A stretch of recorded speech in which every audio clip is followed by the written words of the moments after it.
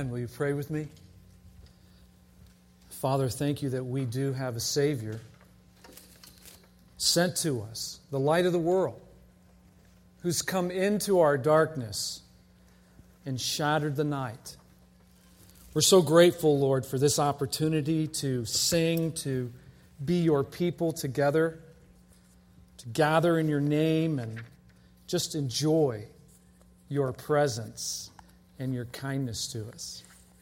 And so we give you thanks this day. Amen. Amen. Good morning. Welcome to Austin City Limits. Christ Church at Grove Farm. It's kind of neat, huh, in the round with the unplugged. Makes me feel like I'm back in Texas. This is great. So glad all of you could come this morning. We're going to look now to God's Word. And let's begin by thinking about what Christmas is all about. The title of the sermon is The Homeless King. Jesus was born in a borrowed feed trough, and he died in a borrowed tomb. He was walking along the way, this homeless king, with his disciples, and somebody came up to him and said, "I'll follow you wherever you go." And Jesus said to him, "Foxes have holes and birds of the air have nests, but the Son of Man has no place to lay his head." Jesus was the homeless king. He came to show us who God is. He is, in fact, the exact representation of God's glory. And in John's Gospel, we read that in the beginning was the Word. And this Word is God's big idea. I remember when I was in seminary, one or two of my fellow students were impatient with my systematics theology professor, who happened to be a kind of a socially awkward guy, as systematics professor theology guys can tend to be. He was an Anglican guy, an old guy, great British accent, but these guys were giving him a hard time about theology not being very practical, having no practical use. And he turned on him and he said, "There's nothing more practical than a good idea." And that really resonated with me. There's nothing more practical than a good idea. Well, Christmas is God's good idea. This is God's big idea. This is what God has been planning and holding in store for all of us. This Word coming into flesh. And so we read in John's Gospel, chapter 1, the prologue to John's Gospel, the point of John's Gospel, as that all might believe and come to the knowledge of the Lord and Savior Jesus Christ. And he begins his Gospel saying, "In the beginning was the Word." This big idea of God's. And the Word was with God, and the Word was God. He was with God in the beginning. Through him all things were made. Without him, nothing was made that was made. In him was life, and that life was the light of men and women. That light shines in the darkness, but the darkness has not understood it. There came a man who was sent from God. His name was John. He was not the light. He came as a witness to testify concerning the light, so that through him all men might believe. He himself was not the light. He came only as a witness to the light. The true light that gives light to every man, to every woman, was coming into the world. John was sent to prepare that way. That light of salvation coming our way in creation. These are beautiful verses, but what on earth do they mean? They're hard, abstract thoughts, really. It means that in and with and through the Word, everything was created. Nothing exists that he didn't make. Now, if you miss this, you miss the entire point of Christmas. This is really the point of Christmas. To know God and to know his purpose for you, you got to begin at the beginning. God the Father and God the Son were in relationship before the world began. One God. And this relationship is the central revelation of Christianity. It's what sets our faith apart from all other religions and philosophies. It's the key to understanding Jesus' identity so that you can receive all that Jesus offers. John speaks of a being, a divine person, who existed before creation. The Word existed for eternity, before and outside of time and space. And John claims that the Word became enfleshed. John affirmed the big idea of God. On that night that Jesus was betrayed, he affirmed it too. He said, "Father, glorify me in your presence with the glory that I had before the world existed." He went on, "Father, I desire that they also, my disciples whom you have given me, I desire that they may be with me where I am, to see my glory, to see the fullness of the revelation of my glory that you have given me because you loved me," listen, "before the foundation of the world." Jesus is the living picture of God. When you get a clear picture of Jesus, you see God.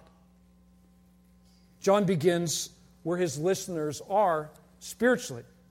This idea of the Word is an old idea. It's in fact, in John's time, already 1,000 years old.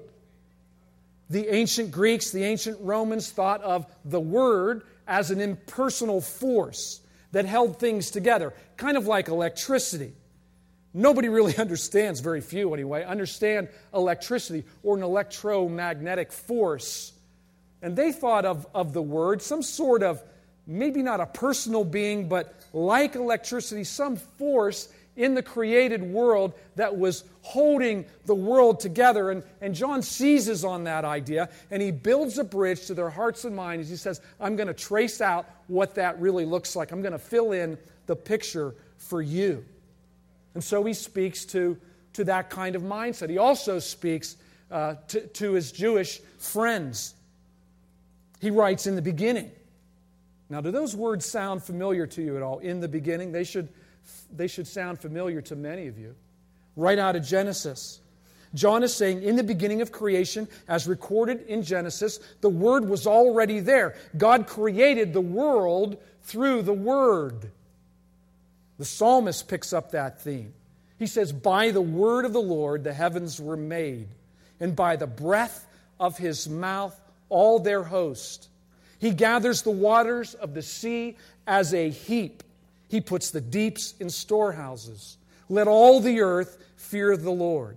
Let all the inhabitants of the world stand in awe of Him.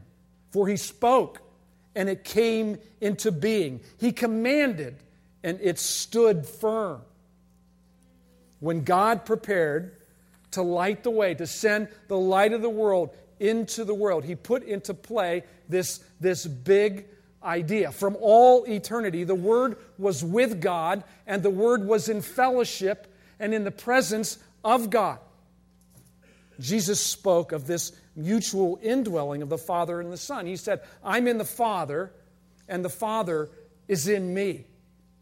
One God, three persons. Jesus is the living picture of Almighty God. And when we see Him, we see God's holiness, we see God's mercy, we see God's grace, we see God's love. And boy, do we need to see that. Because He's God, He upholds creation. All things were made through Him, and He supports and sustains and upholds creation. And because He does that, He can uphold you. I don't know what you're facing. I don't know what personal trials you may be going through. I'm thinking of those families that are suffering in Sandy Hook, New Jersey, and they desperately need God's upholding today. He can hold on to you. because He is the Word. Nothing daunts Him. He's not bamboozled by what you faced. He can handle it because in Him is life. And when you look for life anywhere else, listen, when you look for life anywhere else, you're off track. You're out of sync because in Him is life. When you give ultimate importance and worth to any person or anything or any person, any substance, even a relationship like marriage, even your own children, when you give those things, those good things, your ultimate allegiance, and they take the highest place in your heart, you're doing nothing more than performing a modern act of idolatry.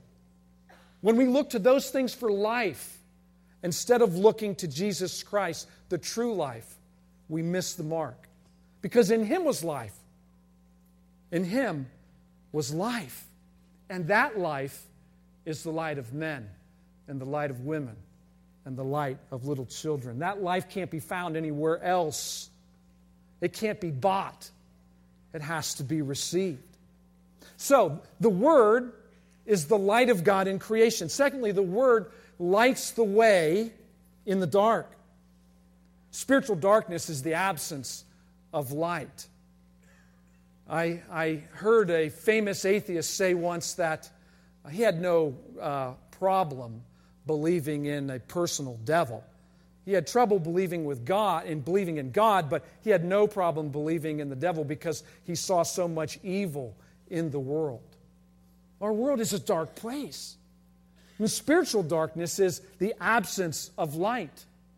But the light of Jesus is for all who come out of the dark and into the light. Unfortunately, many prefer the dark. Dark can't comprehend the light. Darkness tries to overcome the light, but it can't. Now, darkness is not equal to the light. It's not like a yin and yang here. Darkness is not light's equal. Humanity, unfortunately, is in darkness, the darkness of sin, which separates us from a holy God. But Jesus is the authentic light. He's the true light. And in His light, He reveals goodness, He reveals truth and grace, and beauty, and moral purity. The Word shines on through the darkness, and the Bible says here in this prologue to John's Gospel that the darkness will never extinguish the light. It can't master it. It can't overcome it. This Christmas, let that light shine off you. Let it reflect off you. Let His moral purity reflect off of you. Let that grace that you've received bounce off of you. Reflect that light into the spiritual darkness around you. Let His goodness shine. The Word lights the way into creation. The Word shatters the darkness of our world. And third, the Word lights the way in salvation. John says in verse 10, He was in the world was made through Him, yet the world did not know Him. He came to His own, and His own people did not receive Him. But to all who did receive Him, who believed in His name, He gave the right to become children of God, who were born not of blood, nor of the will of the flesh, nor of the will of man, but of God.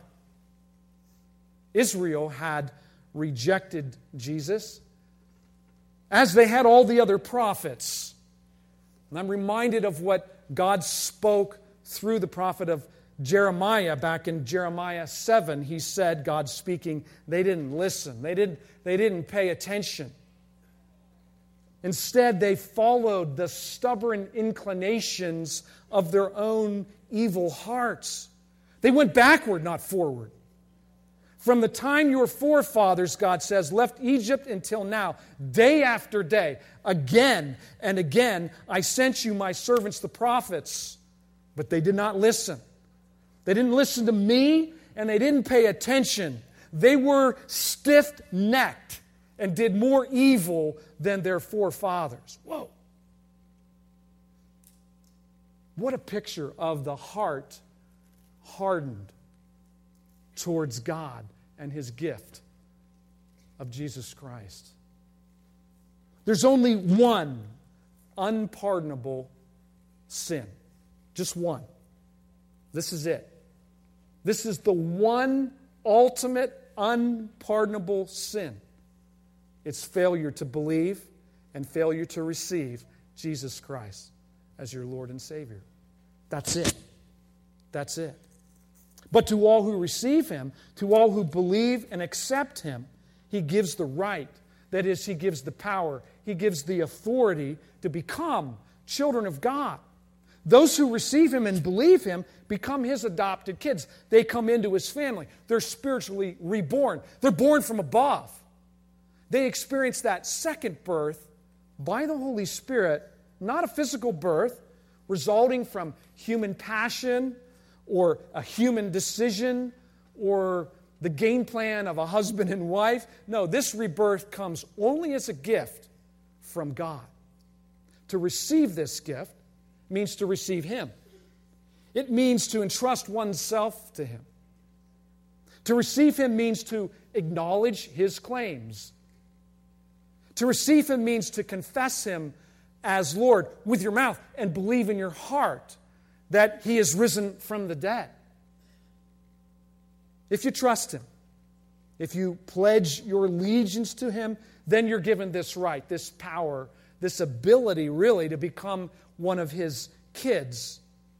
John says in the 3rd chapter of his gospel, that which is born of flesh is flesh, but that which is born of the Spirit is spirit. You've got to be spiritually reborn, or you're missing the whole point. This is God's plan. This is God's big idea. This is God's purpose. This is what Christmas is all about. And then we receive then those rights, those privileges of being in the family.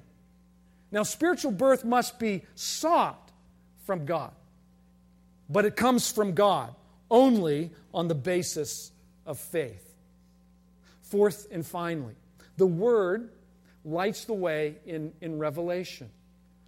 The Word lights the way in creation. The Word shatters the darkness of our world and gives us hope. The Word is the instrument of our salvation, and it's the instrument of our ongoing revelation, our ongoing learning and growing in Christ. Verse 14 says, the Word became flesh and made His dwelling among us. This is a loaded word. What he's referring to is a tabernacle or a tent. As you know, the people of God left Egypt. They had a large tent that they had to set up, 45 feet long, very thick canvas. It had 3 chambers. In the very center was the Holy of Holies. Once a year they would go in there. In the outer ring, they would offer up sacrifices to atone for sin. And as the people of God journeyed out of Egypt into the Promised Land, God's holy presence would come down on that tabernacle, that giant tent.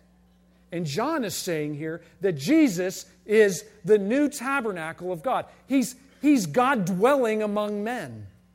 He's the new tent of God. God's presence comes down and is manifest completely upon Jesus. The Word became flesh, made His dwelling among us, and we've seen His glory, the glory of the one and only who came from the Father, full of grace and full of truth. And John testifies concerning Him. He says, crying out, "This was He of whom I said, He who comes after me has surpassed me, because He was before me." And from the fullness of His grace, we've all received one blessing after another. For the law was given through Moses, but grace and truth came through Jesus Christ. No one has ever seen God, but God, the one and only, who is at the Father's side. And this word picture is powerful. It's literally at the Father's bosom, next to His heart. God, the one and only, who is at the Father's bosom, has made Him known. Jesus bridges the gulf between us and God. God has chosen to be with His people in an incredibly personal way, literally coming into us by the Holy Spirit. the high, the holy, the transcendent God of Israel, the divine Spirit, became flesh and blood. He was in all ways like us except one way. He was without sin. He was pure, spotless, the Lamb of God who takes away the sin of the world. God connected with humanity in the birth of His Son. And the New Testament calls Jesus Lord. Many passages attribute actions or words to Him that could only be true of God Himself. Paul says that in Him all the fullness of God was pleased to dwell. And in Him the fullness of God dwelt bodily. So Jesus is truly and fully God. Listen, He's 100% God and 100% man. And as the creeds say, without mixture or without confusion. And He dwelt among us, pitching His tent. And from Him we have received grace upon grace upon grace. And the language here in the Greek is this overflowing, just abundant grace that never ends. I don't know about you, but I need that kind of grace just to get through my day. How about you? I mean, I am continually needing God's rescuing grace in my life. Don't you? And when we ask for that, we receive wave after wave after wave of His grace. That favor that we didn't earn or merit comes our way through Christ. It's unearned. You can't pry it out of His hands with good works or giving a lot of money. It comes as a gift. It comes to weak people. It comes to the childlike. It comes to people who know their need, who know they need a Savior, who know they need rescued by grace, who recognize that light really did blaze forth that day when God came into flesh. Let's pray. Father, You've taught us from Your Word. Now deepen it to our hearts, Lord. Remind us, Lord, that Your Son was born on the backside of nowhere in a borrowed feed trough. He died in a borrowed tomb. He lived a life and was rejected and scorned. Oh, Father, will You remove from us the stiff necks, Lord, that we brought here this morning? Will You give us, all of us, myself especially, that overflowing grace so that I might trust You more and more with every area of my life. Lord Jesus, we receive You not just as the Christ child, but as the King, born to conquer our sin. Amen.